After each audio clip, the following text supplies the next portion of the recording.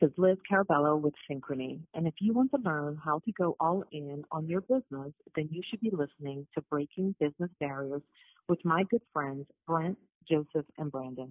Welcome to Breaking Business Barriers, where we believe that choosing to go all in is the only way to create true freedom in your business and life.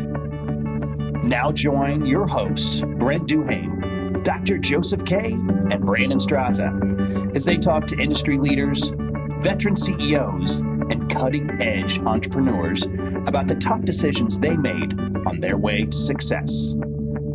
This is Breaking Business Barriers. Welcome to another episode of Breaking Business Barriers. I am your co-host, Brandon Straza, the Real Naked Agent, along with Dr. Joseph K. and Brent Duhame. We have a really special guest all the way from the East Coast, Liz Carabello with Synchrony. Liz, hey, we really appreciate you taking the time, as I know you're a busy person, but real quick, so our listeners out there can find you, what is the best social media platform if they want to reach out and they have any questions for you? LinkedIn for sure. LinkedIn. I tell you what, BD, that's been a super popular one. The more that I keep coming back to that, the entrepreneurs, the business professionals, they're all over LinkedIn.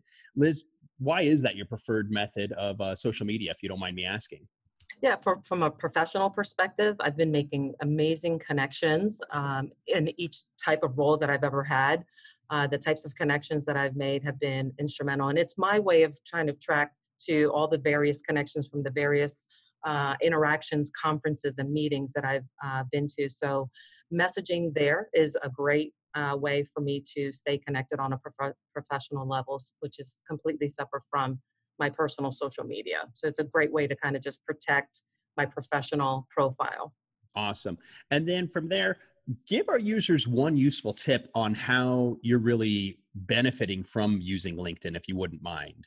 Be responsive. So if someone reaches out, whether it is something that you're interested in or not interested in, I would say respond accordingly. Just recently had a recruiter reach out to me for a particular role that I'm not interested in, but I love making connections. For me, it's good karma, right? One day I may need it, and I want to make sure that I have enough chips in the bank that I can collect.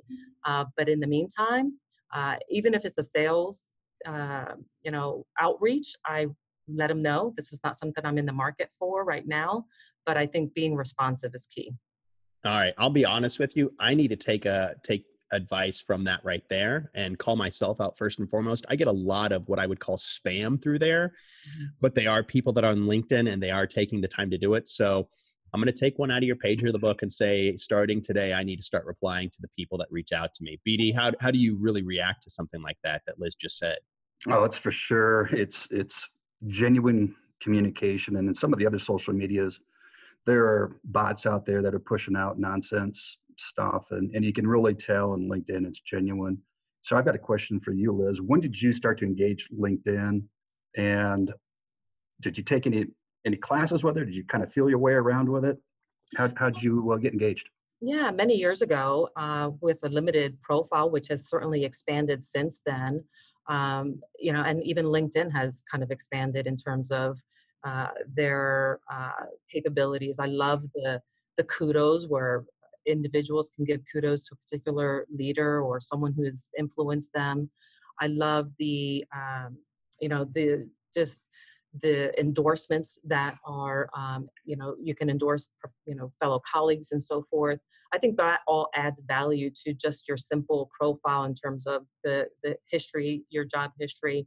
And it's much more interactive these days. I find myself using it more like I would my personal Facebook page anymore. But I do keep it very professional. It does surprise me when I see folks kind of confusing LinkedIn or Facebook, and that kind of turns me off a little bit. But I think used correctly, it's very, very powerful. And there are times in your career where you may want to turn on the recruitment feature versus not. And that I think too, when you do turn it on, you start to see a lot more outreach in terms of opportunities that are out there. So I use it to every once in a while kind of pulse what types of roles are in the particular market that I'm in, and are they in alignment with maybe something that would catch my attention. But mostly I use it to stay connected with former and current colleagues. Recently, I have used it for UCF is a local university that I'm trying to do a lot with in terms of presenting opportunities to Hispanic students in particular through the Alpha organization. And so I'm finding that a lot of students are now trying to connect with me, which is great. This means I can recruit young talent into the company, and by just staying connected and mentoring them and providing guidance through messaging and so forth. So that is kind of the more recent use for me in particular. I love that, Liz. And let's dive into that part about recruitment and what you're doing right now. We might do a little rewind on there, but right now you're involved in getting your master's in human resources, and there's a story behind that one at Villanova. But you mentioned UCF, which Joseph probably knows a little bit more about with where your location is. You oversee around 300 people, is that right? Actually, I oversee 800 people here in Altamont Springs and another 300 in Puerto Rico. Mm-hmm. And the majority of the talent that are in both of my organizations are Hispanic talent. And it's an honor for me to lead such a big organization. I have spent the last 14 years of my career really focusing on the Hispanic network. Here is one of our employee resource groups at Synchrony. And I have held many different positions, and now I'm the leader of the network. So we have about a little over 1,000 members of the Hispanic network, which really involves making sure that we're giving as much development opportunities as we can to grow the Hispanic talent within Synchrony, but also recruiting. And so that's where the UCF connection comes in. Once I moved here a little less than a year ago, I made that connection with UCF by just extending, myself and talent here at the Altamont office, just to help them in terms of career navigation. And in that process, we can influence them to consider Synchrony as an option for their career. And there's an organization called Alpha that we also leverage to make those connections with universities like University of Puerto Rico and other universities in the US that have a higher concentration of Hispanic talent. So our goal is to attract early career Hispanic talent and to also attract into the company mid-level career, while at the same time developing the talent that we already have here at Synchrony. I had noticed in your, you had sent over a little biography earlier that one of the things you had mentioned was that you're really focused on leadership and diversity and what that means. Yeah. And I've always been really interested in leadership and kind of fascinated by the different way people define leadership. But what is that? I guess it's a two-part question. What does leadership mean to you? And what does that mean specific to diversity? Like what are the actions one would perform that would evidence that type of leadership? So to me, leadership is about making sure that we're providing every opportunity for talent to grow within the company, to take risks, to raise their hand for critical experiences, to not shy away from what we need in the talent that is going to propel the company forward. And we can come from a place of, hey, authority, right? This is what we need you to do, go do it. Or we can come from a place of influence. To me, leadership is about influence. When I think about the leaders that I want to run through fire for, it's because they have some form of influence that to me is positive. And for me, what I react to is authentic, genuine people who care. And that's the type of leader that I'm going to run through fire for. And so when I think about my own leadership style, I've had great leaders. I've had some not so great leaders in my career. But I learned from all of them, right? And for the ones that weren't so great, I learned what I certainly didn't want to be like. And if I ever find myself even remotely acting that way, I catch myself and say, no, that's not the type of leader that I want to be. The type of leader I want to be is authentic, genuine, caring, and investing in people. Obviously without dropping names, but could you give an example of that? Have you ever found yourself tempted to lead in one way and then have caught yourself and said, no, I want to lead in this other way? Absolutely.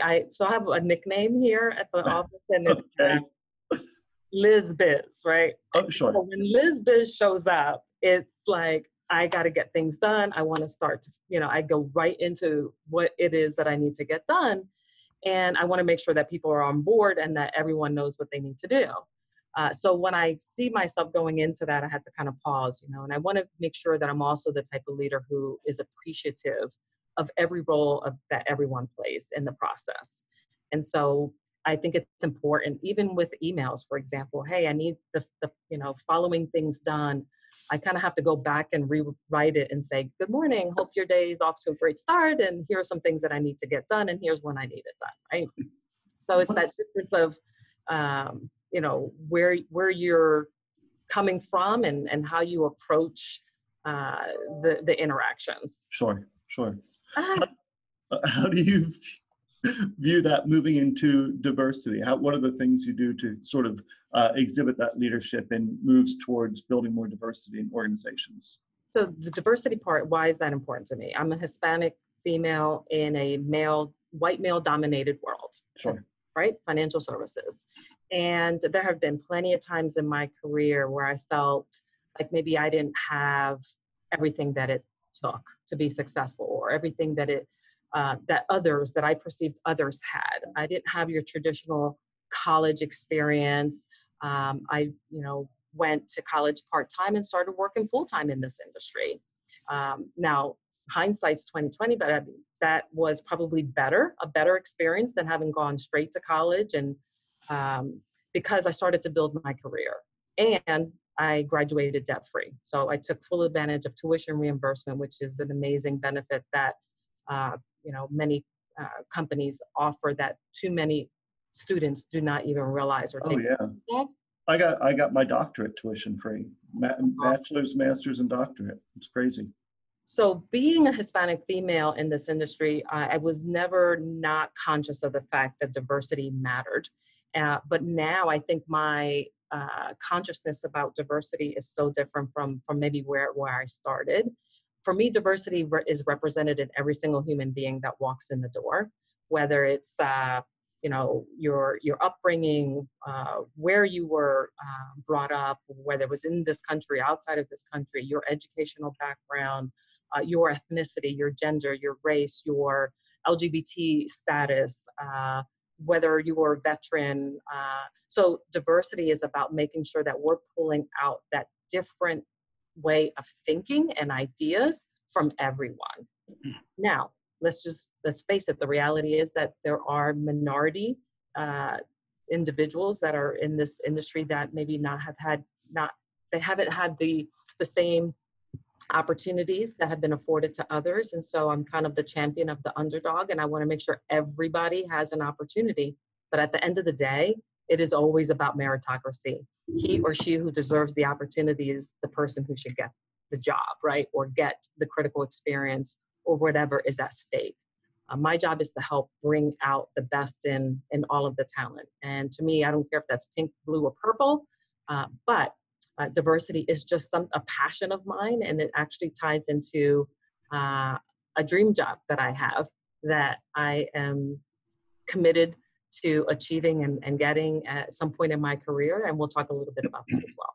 Yeah, that's great. Brent's major background is banking. BD, anything that you just heard from Liz right there that you saw through your 20, 30-year career in the banking world on how that works?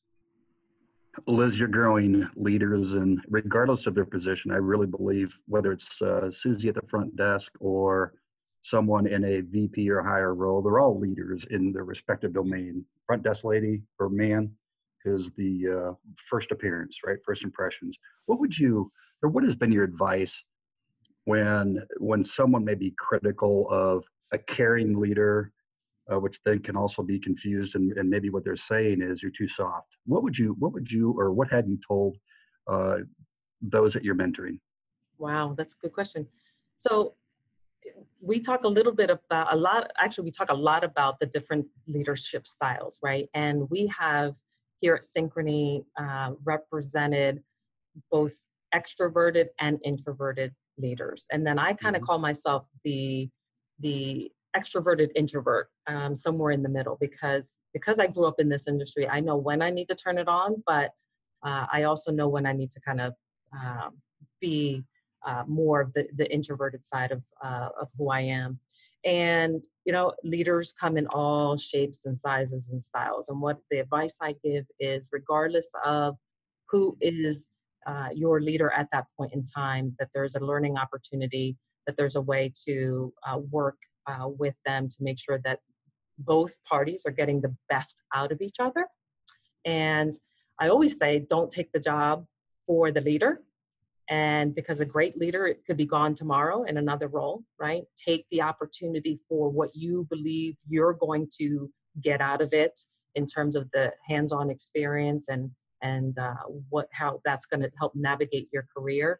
I think there's probably folks who might say the opposite, take the job for the leader. But my advice is always take the job for what you think you need to get out of it next in your journey, and always learn from leaders, whether it's a good lesson or a bad lesson in terms of their styles.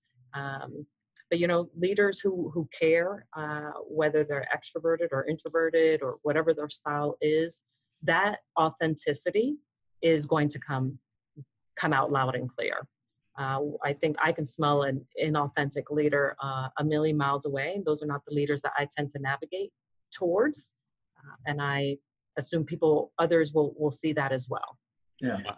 Wow. That's styles come out in challenges. Would you agree with that? So when there's a challenge or an obstacle, the true leadership style is laid out right in front of anyone who's within eyeshot. No doubt. And so, hey, we're all human, right? And so if I go into Liz Biz or go completely focused, one of the things I will do is I'll circle back and say, hey guys, we were under a time crunch and this needed to be delivered. Had we had more time, I maybe had a softer approach, but I'm not the type of leader who's going to not, address it and say, I know that I went full focus mode on you guys, but hey, look, we delivered, right? And we got it done. And so I think a good leader is going to recognize, their style and talk to their team about when you have to go into that type of mode versus another mode. But ultimately, I like to influence from a positive space. Wow. I'm floored. I love everything I heard, and I think we could almost spend hours talking about it. My one thing I would point out to you is you should probably start your own podcast talking about leadership. Oh, thanks. It is something you can tell that you're genuine, you're super passionate about, and the listeners are going to love to hear, and they can learn a lot from it, because I just learned a lot from what you just had to say right there. Let's rewind a little bit and talk about your career, because you are an entrepreneur. You are the I don't know if the word is antithesis, but you are a true entrepreneur. You've had your own business. I have. And that was something that you and I talked about on what story we wanted to talk about. But talk about your career, where you began, and what you were inputting wasn't giving the output that you were looking for because of whether it was challenges or internal struggles of not knowing what your true self was. So kind of talk about your career, if you wouldn't mind. Sure. So I started in this industry at the age of 18. I went to a small business school in Wilmington, Delaware. And what I didn't know was, by going to that school, that a lot of the credit card companies that were located in Delaware were recruiting from there. And so I started my career as a telemarketing representative. And the irony is that was in 1989. And now fast forward, I'm leading a call center. But we'll talk about the space in between as well. So started my career as a telemarketing representative selling credit cards. And not shortly thereafter, the director of the telemarketing organization kind of was putting me on special projects, and ultimately then took an administrative assistant. I think Brent made mention to the importance of every role within the organization. And I can tell you that admins hold the keys to the kingdom. And I learned that very early in my career, having been an admin myself. So I have tremendous respect for every level and every role within an organization. So I spent a couple of years as administrative assistant, which I think was great because it allowed me to go to school part-time to start to tap into tuition reimbursement. and really understand kind of the inner workings from an administrative side of the house. From there, I went into another administrative assistant role, but within the in-house advertising agency that the company that I was working for, which was MBNA at the time. And I remember this was one of the first bold moves that I made in my career.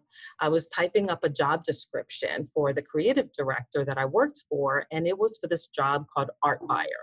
I had no idea what an art buyer did or what they did. Needless to say, after typing the job description, I handed him the perfect typed, because we were still using typewriters then, job description. And I said, you don't need to post this. And he said, well, why not? And I said, because I want that job. And he said, great, you have it. Ripped up the job description. He did not make friends with HR because obviously that wasn't the fair thing to do. But that was just the kind of guy he was. And he was like, you know what, if you want it, you have it. And so that was my first role going into from an hourly into an exempt kind of salary opportunity. And it was something that I asked for. So that was my first lesson in my career. And that is ask for what you really want. And so that was the first example of that. From there, I had a series of other kind of entry-level marketing roles within MBNA and started to grow my career and become a marketing, known as marketing expert. And so I've held many, many careers within the marketing function. And in fact, that is why I was recruited to come work for GE. I had a former colleague at MBNA who had made the move from MBNA over to GE, now Synchrony, and she recruited me to come over into the company. And that was another amazing time that will never happen again in my career. And that was because the timing was amazing. MBNA was offering for the very first time in their history a voluntary severance package at the same time I was interviewing for the job at GE. And so needless to say, I took the 1-year voluntary severance and I took a job, and 2 weeks later was starting with a new company. My ex-husband now did the same exact thing. He was working for MBNA. He came over, got a job offer at GE. So needless to say, that was a year of 4 salaries that will probably never happen again in my life. But it's about timing. It's about taking advantage of the opportunities that are afforded along the way. So I came over to GE, which is now Synchrony. And we'll talk a little bit about that as well. But I came over to do something I really, really love, which is building out teams. And we were building out an organization, a center of excellence within GE that was focused on marketing execution. So I was brought in to build out a team of about 20 individuals who would be recruited from other companies and who would be able to establish this marketing COE, which still exists today. So great foundation and great opportunity for me to start building talent. And that was a focus of mine, right? From that point in 2005 was, how do I recruit the most diverse organization that I can recruit? And, it was just an amazing opportunity. For those of our listeners that don't understand what a center of excellence is, or the concept of centers of excellence, can you give like a 2-sentence? Absolutely. So the focus of this particular center of excellence was to ensure that we had a scale in terms of efficiencies and the ability to produce a lot of the marketing campaigns in the most economical way. When that is dispersed amongst various marketing groups, you're not going to get the pricing that you can get by having a center of excellence. It also allows you to build expertise. And so that was why I was recruited, because I had expertise on marketing execution. And so doing that in a center of excellence gives you the opportunity to save, in our case, millions of dollars and to become as efficient as you can be versus having that work distributed amongst various teams across the country. It's like a small think tank or a tactical unit, something. Exactly, with the expertise, and allows the rest of the marketing organization, in our case, to focus on the strategy and the planning, while the COE focus on the execution of those ideas and those campaigns. Cool. So about 1.5 years or 18 months into that role, I subscribed to the hype of, at that point in time, people would say at GE, hey, client-facing is where it's at. If you're not in a client-facing role, they just weren't giving a lot of credit to the execution side. And while I loved it, and that was what I was passionate about at the time, I kind of fell for the hype and decided to go after a client-facing marketing role. And I did that for 2 years, but I tell you what, the biggest lesson for me was at that point in time, stick with what you're really passionate about and what you love, because I did not enjoy that 2-year experience. I stuck it out and I learned a lot, but I really, really missed the execution side and working with the larger teams versus working kind of one-on-one with the client.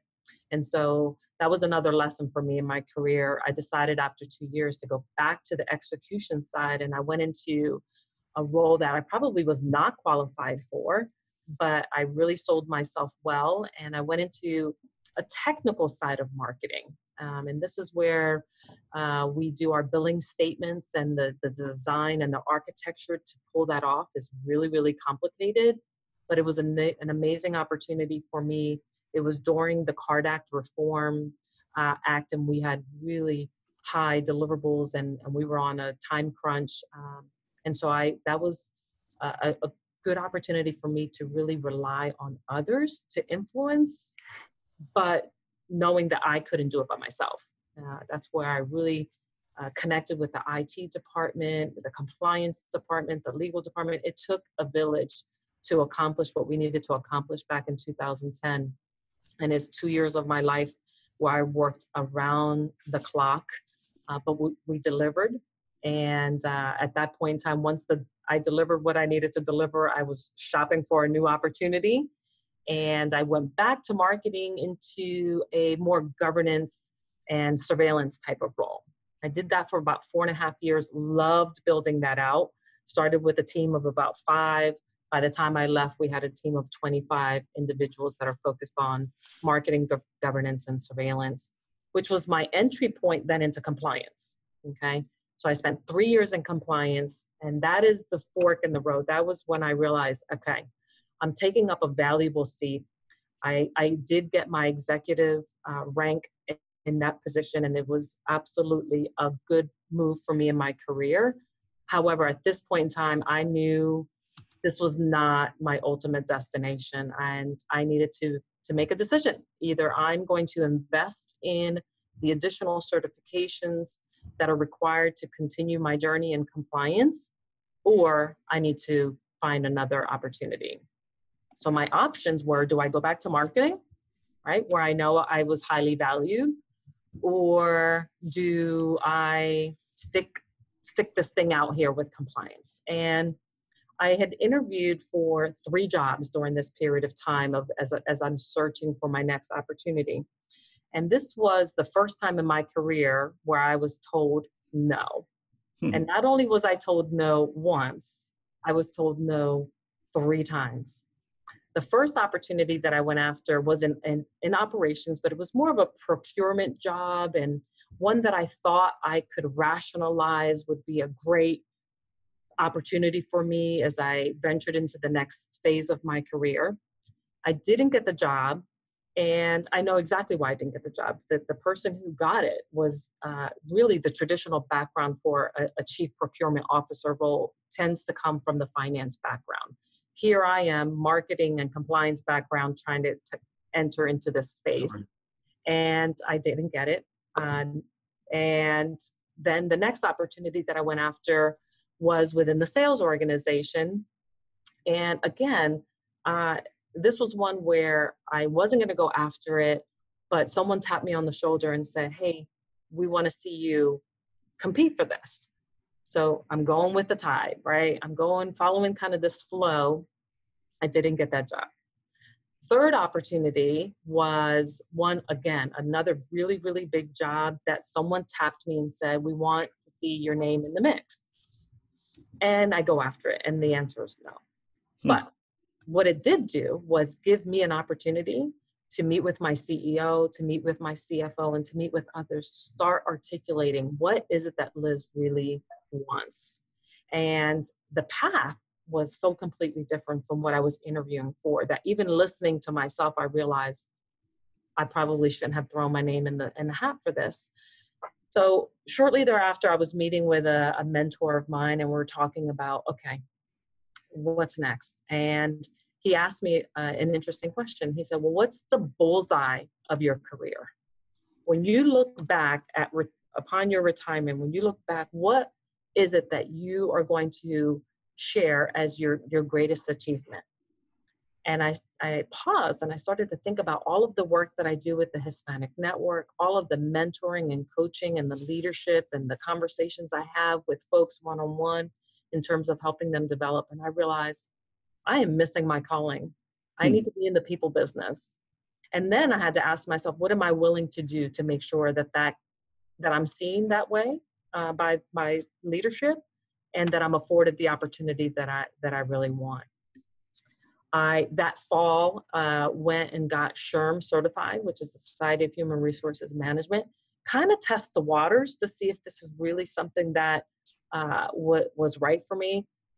Breezed through that. It wasn't, it was tough, but it was easier than I thought it was going to be for me, which kind of confirmed that maybe human resources is where I needed to be all along. And started to have some conversations with the chief human resources officer and some senior leaders in HR. And I said, if I were to go in this direction, if I were to take my career in this direction, do you see that for me? They all agreed. And so I started to put the pieces of the puzzle together and realize, you know what, when you follow your passion and when you follow your strengths, the universe responds. Yeah. And that's when I decided to get my master's in human resources as well. And you're going to graduate in 2020, I believe, with the master's in human resources. I'm going to do it sooner. I'm going to double up, and I'm going to finish up by October of this year. That is the goal. That is the goal. Joseph, we talk a lot about decision making and when people come to these forks in the road and whatnot. And I always circle back to the question of, how did you make this decision? Did you make it with your head, or did you make it with your heart? And it seems like in your story, you sort of answered that. You had been using your head, like, some sort of cognitive process to make a square peg fit in a round hole. And it's when you started leading with your heart and when you started making decisions with your heart that it started to click for you.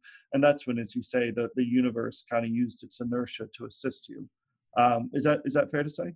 100%.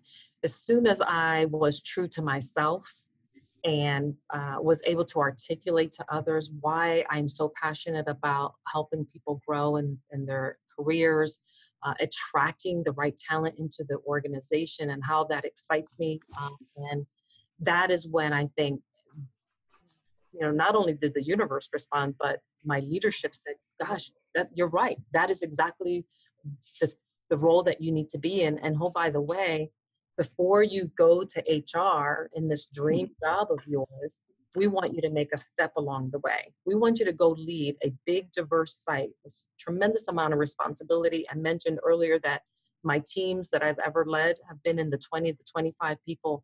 Now I have 2 sites, 800 people here in Altamont Springs and another almost 300 people in Puerto Rico.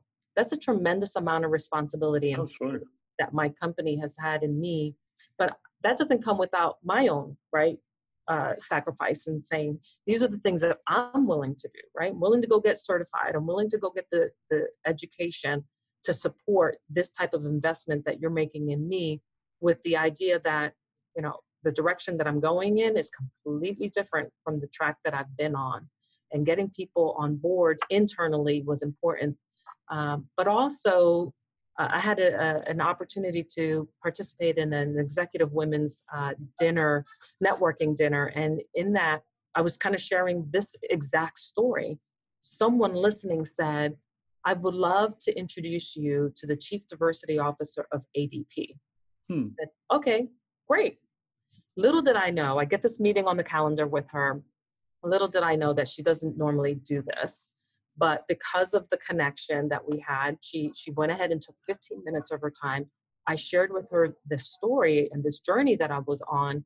And I said, at the end of it was my question, do you think that going in the direction of Chief Diversity Officer or Chief Talent Development is the next logical step in my career, so long as I do the things that I said I'm going to do, right, which is get the training and the education. And her response was, your company would be crazy not to make you that job offer. So now I had the internal validation and the external validation, and that to me confirmed that my heart and was really in the right place, and that so long as I stay true to that, the rest was going to take care of itself. But you're right, up until that point in my career, I was trying to be as logical and follow these breadcrumbs in terms of opportunities. I was trying to be the company girl. I was trying to be the person who you could plug in anywhere and everywhere and still be successful.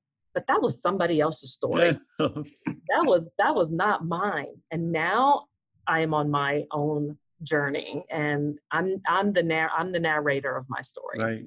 I love that. And I think, and I haven't thought like in depth about it, but I think that that's kind of one of the key benefits of diversity in general, is that so long we get stuck in these, cognitive traps where we think this is the right way to do it because this is the way it's always been done and this is just how life works. And a big part of diversity is saying maybe there's a different way, or maybe there's another way to approach it, or maybe there's more of a heart than a head way to do it. And I think that a lot of companies really benefit from that approach. Yeah, I don't think that we talk about how love shows up in corporate America, right? And right, probably not.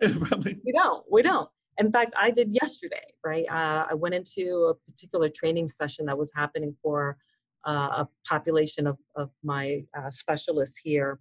And the topic was critical conversations, right? Difficult conversations. Sure. And they asked me for an example of difficult conversation that I either have had or will have.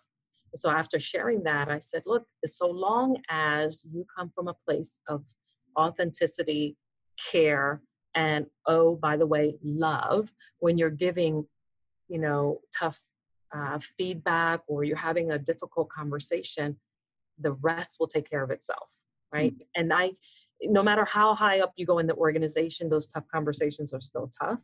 But what I ground myself in is, am I really genuine in my delivery and the message that I need to share with this person, no matter how hard it is, so long as I come from a place of, I care for this person and I, want them to benefit from this difficult conversation, the rest will take care of itself. I am not in control of their reaction.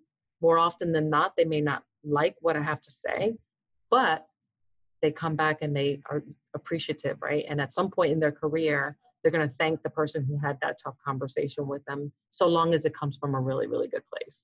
Yeah, that's so true, Liz. It's amazing when I think back on the, what you were inputting and what was coming out, your output just wasn't really aligned with the cosmos. And then when you decided to make that alignment, the input and output, it brought you to where you're at today, and where you're going to be going. I mean, you met with the ADP individual. I mean, and she's not taking a lot of those meetings. So super impressive on what your journey is going to continue. We talk a lot to entrepreneurs. Would you say that you're an entrepreneur or an entrepreneur in transition currently? I always look at things from an entrepreneur perspective. I shared with you that my father is an entrepreneur, my mother's an entrepreneur. It was in my DNA, and I knew at some point in time in my life that I wanted to try it, and I did. And my ex-husband and I opened up a fitness center in late 2007, early 2008. Now, I kept my day job, thank goodness. But it was the worst time in probably to open up a fitness center. But it was an amazing experience. So we learned through failures, and I always draw upon that experience and don't regret it at all. In fact, financially, it is what it is. We were made whole at the end, but what an amazing learning experience. But what I did learn through that experience is to appreciate the stability of corporate America and the opportunities that I have here. And I decided I can be an entrepreneur here, right? We're in the business of solving problems. And that's what many entrepreneurs do, right? They see a challenge, they see a problem, they want to try to solve for it, or they see an opportunity that they want to help solve in the world. And we get to do that every day. And so We, whether it's introducing a new product into the market, which is something that I'm working on right now, or another opportunity that I am extremely passionate about, which is expanding into the Hispanic market. It takes an entrepreneur mindset to see the opportunity and to create, buy-in from our senior leaders to say, this is the market that we should be in, and we should be in this market in a much bigger way than we are today. And I'm helping to influence that. And this is not the first time I've done that in my career. There have been multiple times that I've been trying to push the Hispanic market opportunity, but you can't do that without an entrepreneurial mindset.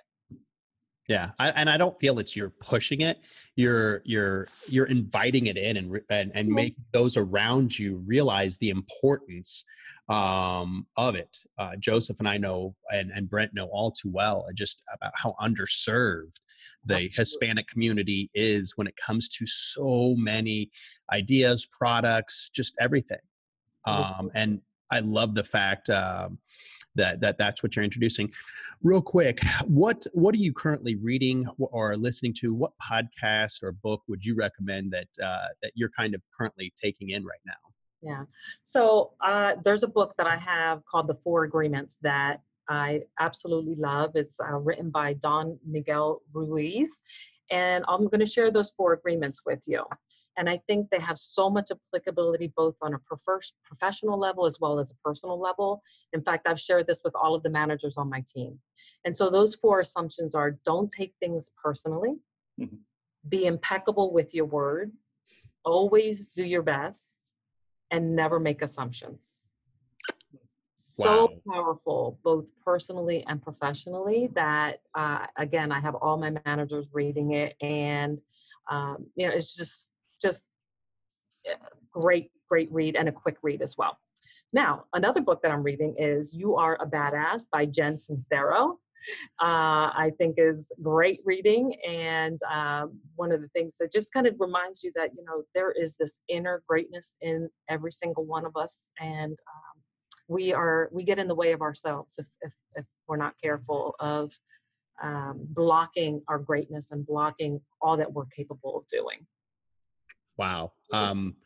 Speaking on book number one, I'm going to have to go pick it up and read it now. Absolutely. Those four things that you just said right there are so simple, but we don't do them. I agree. And the one for me that was the most powerful was not taking things personally. And it's something that I remind my folks all the time in business. Had I taken personally those no's, right? And in my career, I may have gotten discouraged. I may not have been sitting in the seat that I'm in today, in the role that I'm in today. So, we just can't take things personally. And what other people say and do is on them, not necessarily on me. And so the sooner you can do that, the more liberated you can feel in your life.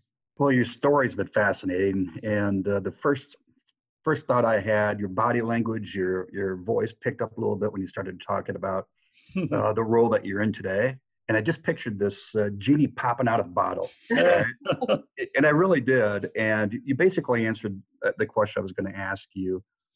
You mentioned earlier, just ask. And that's so true. And whether you're an introvert or extrovert, just ask. And you mentioned it, but as you coach leaders, I mean, you asked a number of times for some pretty important out of the body probably experiences, maybe where you didn't think you're qualified, but you just asked. So you said it, don't take it personally, but any other advice that you would give any of the folks on your team about just ask? Yeah. I think the first thing you have to be is self-aware, right? What is it that you're willing to do personally before you make the ask? Because many times the ask for me was yes, right? I told you that later in my career is when I was told no, which is going to be more typical as you progress in the organization. But the times that I've gotten the yeses, I then had to deliver. So make sure that you know personally what you're willing to do, what you're capable of doing, and before you make the ask. And then when you make the ask, you need to deliver. And if that means working around the clock, if that means studying, if that means being a student of your business, or whatever it takes, if you're given that opportunity, you need to deliver. And so I tell folks all the time, make sure you're so self-aware about what you're willing and able and capable of doing and then show up and deliver, because that's how you're going to get that next opportunity. When you create this track record of success, right? And a track record of having a brand that is someone who is, going to deliver on their promises. So their say-do ratio has to be really high. That's a great one. That was a great question and an unbelievable response. Liz, again, it was such a pleasure. Thank you. And I knew what we were going to get was going to be great, but just the stuff that I'm going to take away from this and the books that now I want to go read, I'm really looking forward to it. And again, thank you for your time. I know the listeners out there are going to love this. So appreciate the time. Again, my name is Brandon Straza, also known as the Real Naked Agent, along with Dr. Joseph Kay. And Brent Duhame. And we've got Liz Biz at Synchrony.